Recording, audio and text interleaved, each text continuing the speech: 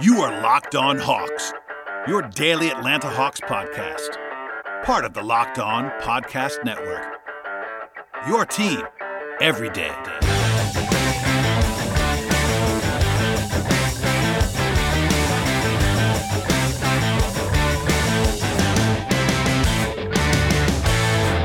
Hello, friends. Welcome to episode 634 of the Locked On Hawks podcast. I am your host, Brad Rowland, coming to you live on a Wednesday evening. After the Hawks fell to the Orlando Magic by a final score of 97-88, I am not in the arena at this moment. I was there earlier, but decided to come on home. I have to record a Braves podcast, so decided to do the double in my home studio. So my apologies for the lack of, background noise and the lack of a live feel. But there is some audio coming from earlier in the evening that I will pass along to you later in the podcast. But before we get to the game that I covered this evening, there were two roster moves actually on Tuesday that are worth discussing on the podcast. First, the Hawks decided to move on from Ray Spalding on Tuesday morning. During the offseason, I described him as probably the most likely Exhibit 10 sort of training camp opportunity guy to make the actual roster. That ended up not being true, obviously. It remains to be seen. I've not heard anything about him landing in College Park. One of the reasons why teams want to give out those Exhibit 10 contracts is that they sort of allow some team control, I should say, about having the player go to the G League. This kind of early transaction does open the door for the potential that the Hawks are doing him a favor to try to let him get on elsewhere, but they also could have wanted him to land in College Park. So we'll see how that happens in the future. But for now, we know that Spalding will not be around for the rest of training camp, rest of preseason, all that fun stuff. Just a few hours later, the Hawks then announced that Jordan Sibert will be coming back on a contract. He's now number 20 on the roster. They had the full 20, the 14 regular contract guys, a pair of two-way contract guys, and then 4 Exhibit 10 invitees. Sibert replaces Spalding effectively on the roster. You might remember that last year Sibert spent some time on a 10-day contract with the Hawks. He's a shooting guard that's definitely best known for his jump shot. Not too much else going on there for Jordan Sibert, but he was with the Hawks in Summer League as well. I thought it wouldn't be a bad idea for the Hawks to replace Spalding with a potential another big man, because at the moment the Hawks have exactly 3 centers, plus John Collins, who's kind of a center in some ways, but some depth there would not be the worst idea in the world, in my opinion. But alas, Sibert is someone that they are familiar with, and that kind of doesn't surprise me all that much that happened. Just wasn't necessarily the most inspiring roster addition in the world. But for the most part, not too much impact on those two guys swapping spots. But I wanted to pass that information along to you if you had not already heard it, and give me a little spin on how that was going to be coming down. Elsewhere, there was some pregame stuff to discuss, actually, on Wednesday evening from Lloyd Pierce. First of all, Kevin Huerter did not play for the second straight game, and Pierce was asked about Kevin Huerter and his status actually by me, and you're about to hear that audio. And here's what he had to say about Kevin and his status moving forward. Is there anything new on Kevin Huerter? Is he getting closer, or just? I hope so. He just needs to practice. I know. Like we said before, putting together a long day. He scrimmaged earlier before our walkthrough with Jordan Sibert and the rest of our coaching staff, and he looked better. They did 20 minutes of scrimmaging, which is, it's a ton, 505. He looked a lot better. I watched the whole thing. I saw him do some sprints in between.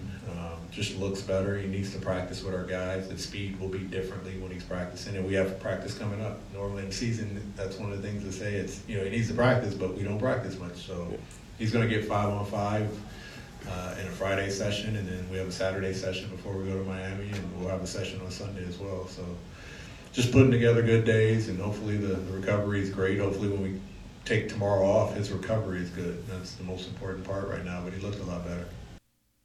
So as you can hear there's not too much going on with Kevin Huerter in terms of him being super active and ready to get close to being playing.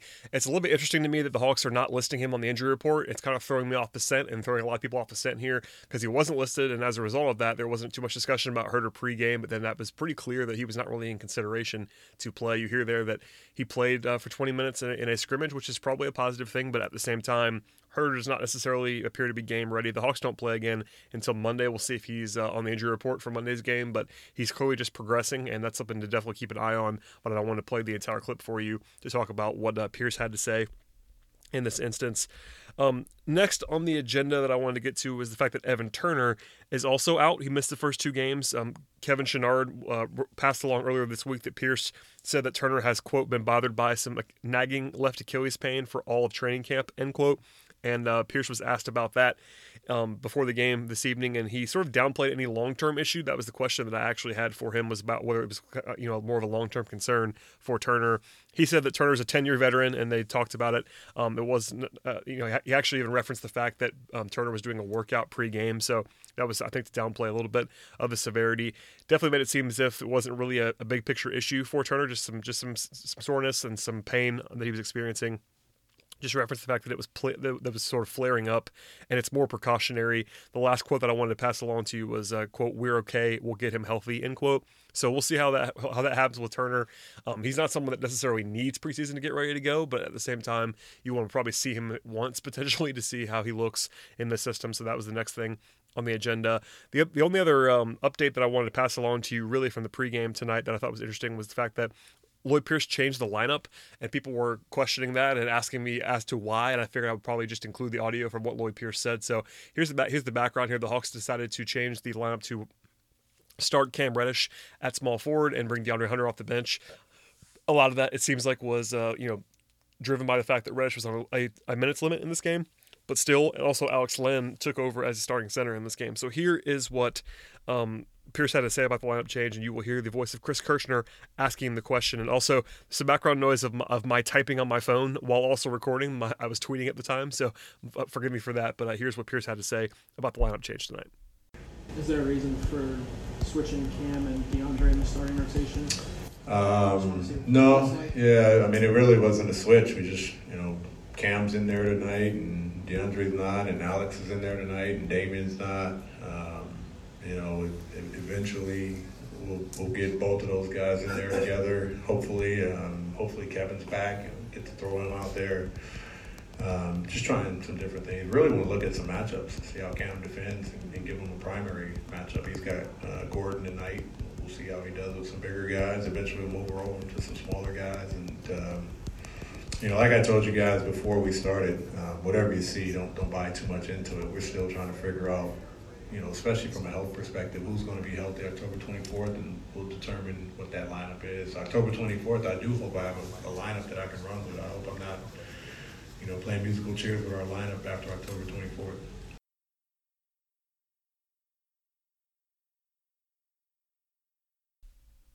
So there's nothing terribly shocking there when it comes to Pierce downplaying the rotational importance and all that fun stuff. And I know fans like to talk about who plays where and all that stuff in the preseason. It's definitely important to some degree, but still, I think it's just important to hear Pierce kind of say it for himself that nothing in the preseason necessarily tells you all that much about rotations and all that stuff. He did say later on in the availability that he's going to basically plan on having one game down the line next week. The Hawks have 3 more preseason games, and they're all on the road. One of those is going to be basically a full, maybe not a full contact, full volume regular season type activity, but at the same time, he didn't use the word dress rehearsal, but that's kind of the word that I was thinking in my head. Just kind of one game where he targets a full-time deployment for the most part, pushing guys a little bit more, using a tighter rotation, etc. So that's going to be happening at some point next week. He did not say which game it was going to be. I actually asked about the fact that the Hawks have a weird back-to-back next week in the preseason, and it seemed like he's not going to necessarily play guys in that spot, but maybe pick one of those 2 games, kind of go full, and the other game kind of punt it to some degree. So we'll see how that's handled next week, but that's going to be coming. But aside from that game, I wouldn't take too much from the rotations, and Pierce is saying the exact same thing there. So that's going to kind of do it for all the pregame stuff. Not too much going on elsewhere, but I wanted to pass along the injury updates since they were actually out there. And a look behind the curtain, the Hawks are not back for a game for a long time. The Hawks are not back for a game at State Farm Arena until October 26th. So that's 17 days from now. A lot's going to change between now and then, but there you go on that. Before we get to the actual game stuff, I do want to take a quick break to talk about the sponsorships and all that fun stuff on this podcast, so hold on tight. We'll come back and break down the game that happened on Wednesday night. All right, and we're back to talk about the game from Wednesday. The Hawks fell to 0-2, which does not matter in any way, shape, or form. For some context here, the Hawks, the last time they played the Orlando Magic, allowed 149 points in a memorable game in which they just could not get a stop the entire time. On the bright side, the defense was much better in this game than it was back then. I know it's preseason, and that definitely is worth pointing out as a big-time caveat, but the Hawks did give good effort defensively in this game. Lloyd Pierce seemed pretty pleased with that effort defensively. Orlando's offense is not great by any means, but at the same time, the Hawks did, I think, play pretty competitively and pretty well defensively. There was not a lot of buzz in the building tonight compared to Monday. I was trying to tell some people that were kind of around for the first time that Monday's game was not a typical preseason atmosphere. The Pelicans were in town, Zion was in town. There was a lot of buzz about that game. Tonight there was not a lot of buzz at all, which kind of is what's supposed to happen in the preseason to some degree. So kind of a weird confluence at the top there, but it was a good start for the most part for the Hawks. There was a nice Cam Reddish pull-up jump shot on the first trip of the game, coming off of a nice horn set. Reddish actually got to defend Aaron Gordon for a while. Did a pretty decent job about that, and it was something that Pierce mentioned pregame as a challenge for Reddish. Trae Young, by the way, I thought gave. This is going to sound hyperbolic, and I don't really mean it to be. I think the first 5-6 minutes of this game that he played, his first stint, might have been some of the best defense that he's played as a professional. It might have been his best stint, frankly. If that was a regular season game, I probably would have said that. I know preseason-wise, it might sound crazy to say that. And again, it doesn't matter as much because it is the exhibition game. But Young played well defensively. There's always going to be some sort of a ceiling there for him physically, but at the same time, he played well, he executed well, gave good effort, and that's kind of all you can ask him to do. So if you're looking for some tape on Trae Young playing well defensively, that's probably a good place to start with it as the early part of this game, which is worth pointing out. John Collins struggled throughout the night, and I made note of that early on against John Isaac in the first quarter, and he really had a rough night of it. We'll talk more about him later. DeAndre Hunter came off the bench first and played the most of any bench player in this game for the Hawks.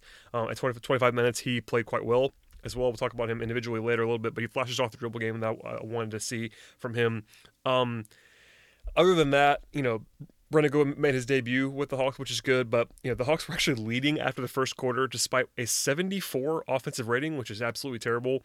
They shot 27% from the floor and 2 of 11 from 3 with 8 turnovers in the first quarter, and they were winning, which kind of tells you how ugly this game was for wide stretches of it. The second quarter was a little bit more entertaining to some degree. There was a nice tip dunk by Bruno Fernando, and he also had a nice short roll pass later on in the quarter. He played much better in this game than he did in the opener, I thought. Orlando opened 7 of 25 from the floor, so they definitely helped the Hawks out a little bit with their defense, but Orlando, again, is kind of scuffling to some degree. There were a couple of questionable finishing at the rim moments for Cam Reddish. Not a huge surprise. That was his biggest weakness in college, honestly, and you can kind of see why a little bit in this game. Not a lot of explosion around the rim, and the craft's going to have to improve. He's a rookie, but that's something that I wanted to point out. The ball was in DeAndre Hunter's hands quite a bit in the first half, which I thought was interesting.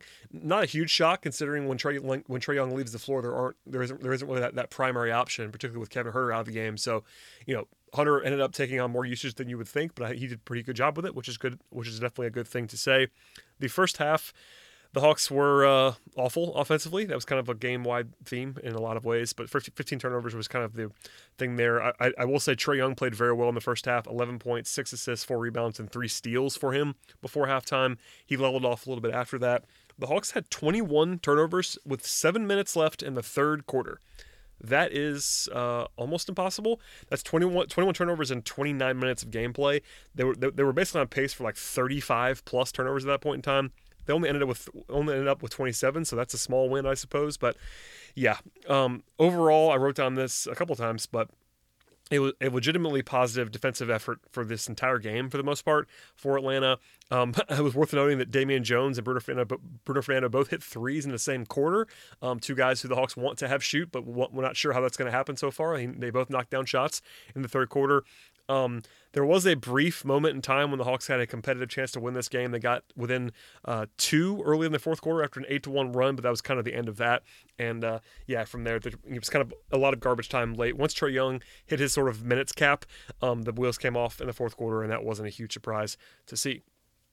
Individually, not a ton of bright spots offensively, particularly in this game. We'll start with the bench, just to point out some guys here. Obviously, Hunter was the bright spot in terms of really probably everybody overall. 13 points, 5 rebounds for him. I'm a huge fan. I've been saying that over and over again, but he's fantastic. He played very well in this game on both ends of the floor. Aside from that, though, Armani Brooks had a couple nice moments where he made some shots late in this game. Vince Carter didn't play a ton, but played well when he was out there. Brandon Goodwin got some praise from Lloyd Pierce. He was 0 for 4 from the floor, but did have 5 assists and 2 steals. The energy was really good from him. I still like Brandon Goodwin. I think he can be someone on this team that actually plays some minutes and eat some innings for the Hawks this season. That's pretty important, I think, and his first performance was just fine. Damian Jones was a little bit better, I thought, in this game than he was in the opener, which is definitely something that's good to see from him because he's going to be playing real minutes for this team, particularly early on as Bruno Fernando gets his legs under him. Jabari Parker had some highs and lows, 11 points, 9 rebounds, which is very Jabari Parker-like. Defensively, I thought he gave pretty good effort. Offensively, had some rough moments efficiency-wise, and they're going to be talking about that throughout the season. Lloyd Pierce has been saying that they have to try to figure out what to do with him, and that's candid of Lloyd to say, but it's also true. He's kind of a weird fit in some ways with this roster. He's going to have to make that work, but the talent is clearly there for Jabari Parker. Charlie Brown had some better moments in this game than he did in the first game, I thought. Defensively, it's still rough, though, and that's something you just have to say over and over again. And finally, Fernando, as I said briefly before, I thought he played very well compared to the first game. Still had some rookie moments, to be sure, during this contest, but 5 points, 6 rebounds, and definitely wasn't as nervous. In fact, Pierce talked about how Fernando was really nervous in the first game, representing Angola, for instance, being the first Angolan player in the NBA. There was a lot riding on him, at least in the way that he was handling that in game one. And Pierce said they want him to talk more defensively, but they definitely were happier with the way that he played and the way that he was able to be under control in this game. To the starters, DeAndre Bembry was a little bit quieter in terms of scoring in this game, 7 points, but have 7 rebounds, 4 assists, 3 steals, and a block shot. A very DeAndre Bembry kind of box score. Also had 4 turnovers, which is probably too many. But a lot of highs and lows offensively for him, but the defensive effort was good. He was always good on that end of the floor almost, so that's a very on-brand game for him. Alex Len didn't play a ton, but I thought he looked okay for the most part.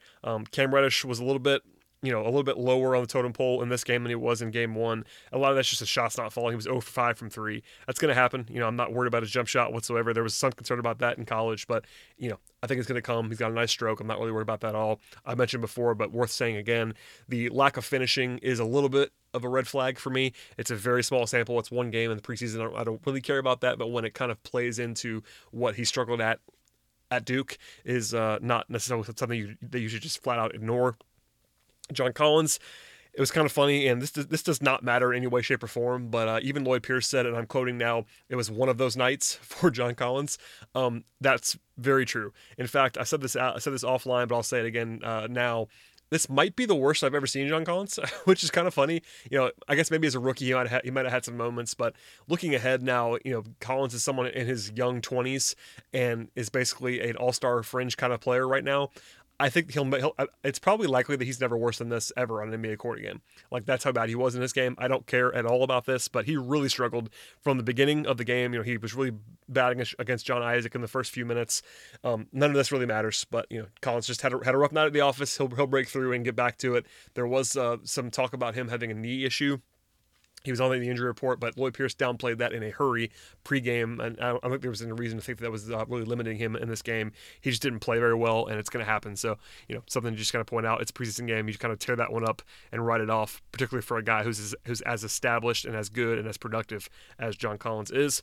And finally, Trae Young led the team in minutes, 28 minutes, played more than Pierce said he was going to play, had 18 points to lead I believe, all scorers in this game. Oh, sorry, he was second to Terrence Ross, led the Hawks in scoring with 18 points, 7 rebounds, 5 assists, and 3 steals, which is all good numbers, but 8 turnovers. He actually said he played like bleep in terms of the turnovers after the game to the media, so he was frustrated with that. Pierce definitely didn't seem to be thrilled with turnovers from Trae Young, and he's the number one culprit, but still, as a team, the Hawks turned the ball over 27 times. So it wasn't just Trae Young. He only had 8 of the 27. It's still a lot of turnovers, but Collins had 7, Bembry had 4. A lot of guys had 2 or 1. Parker had 2, Hunter had 2. They were just kind of all over the place. But 15 from Young and Collins, that's just a lot. So I don't really care. Again, preseason, it is what it is. And Trae had some nice moments defensively in this game, and he's just going to be himself. I'm not worried at all about that. But, Pierce was certainly wanting him to do a little bit better with that, and I think Trae knows it. So there's something to just build off of and motivate him as you look ahead to the rest of the preseason. So, all told, the offense was rough, an 84 offensive rating in this game. That's telling as to how bad they were. The shooting wasn't great. I think the turnovers were by far the bigger issue, though. Defensively, a lot of bright spots, honestly. This is a team that's still going to be bad defensively this season. I still believe that. But it is encouraging to me, if nothing else, that they were able to put out a good defensive effort for most of this game, and particularly with guys who usually struggle, like Trae Young, playing well defensively is a very, very good thing. Looking ahead a little bit before we get out of here on this fine Wednesday, the Hawks don't play again, as I mentioned before, until Monday in Miami. Pierce said, again, like he's going to plan on using one of these games coming up as a sort of dress rehearsal game. It might be Monday. That's at least in play for me. I wouldn't predict that necessarily, but I would guess it's either going to be Monday or it would be the game in New York before they go to Chicago. Regardless, though, Monday is a long way away from now, I suppose. In NBA terms, once the season starts, you don't see a lot of 4-day breaks, but the Hawks don't play again now for 4 days. I guess they have 4 full days off: Thursday, Friday, Saturday, Sunday. They're going to practice, of course, but no games until Monday night in Miami. I will not be there, so we'll see what we get, and it's going to be televised. Though all 5 games are scheduled to be televised for the Hawks, which is nice. Those of you that may be longtime fans may know that very recently we were having to scrounge up. Even I was having to scrounge up some video for some weird games that no one was televising. So that's not going to be a thing this year. Hopefully you'll be able to watch all of the Hawks games that you want to on this evening. And last thing here, I know this is going to be a sore subject, but if you're a Braves fan, my apologies on what happened this evening. So hopefully the Hawks can bring you some solitude, some positivity as you look forward to the sporting landscape. The Hawks won't be great this year, probably, but they'll be a lot of fun. And we saw some flashes of that tonight. So there you go on that. That's enough for me on this fine Wednesday evening. The plan will be to have one more podcast, either to drop on Friday morning or drop Monday morning, one of those two between now and the next game. I'm not really sure which one that's going to be yet, and then we'll get into our groove starting next week when the games are more frequent in nature, and we'll talk more about schedule stuff in the future. But please subscribe to this podcast. Please check out the show. Please check out the entire Locked On Podcast Network. Tell a friend, and we will see you all later. Please stay tuned. And again, one more time, I promise, one more time, subscribe to the podcast, and we'll see you all next time.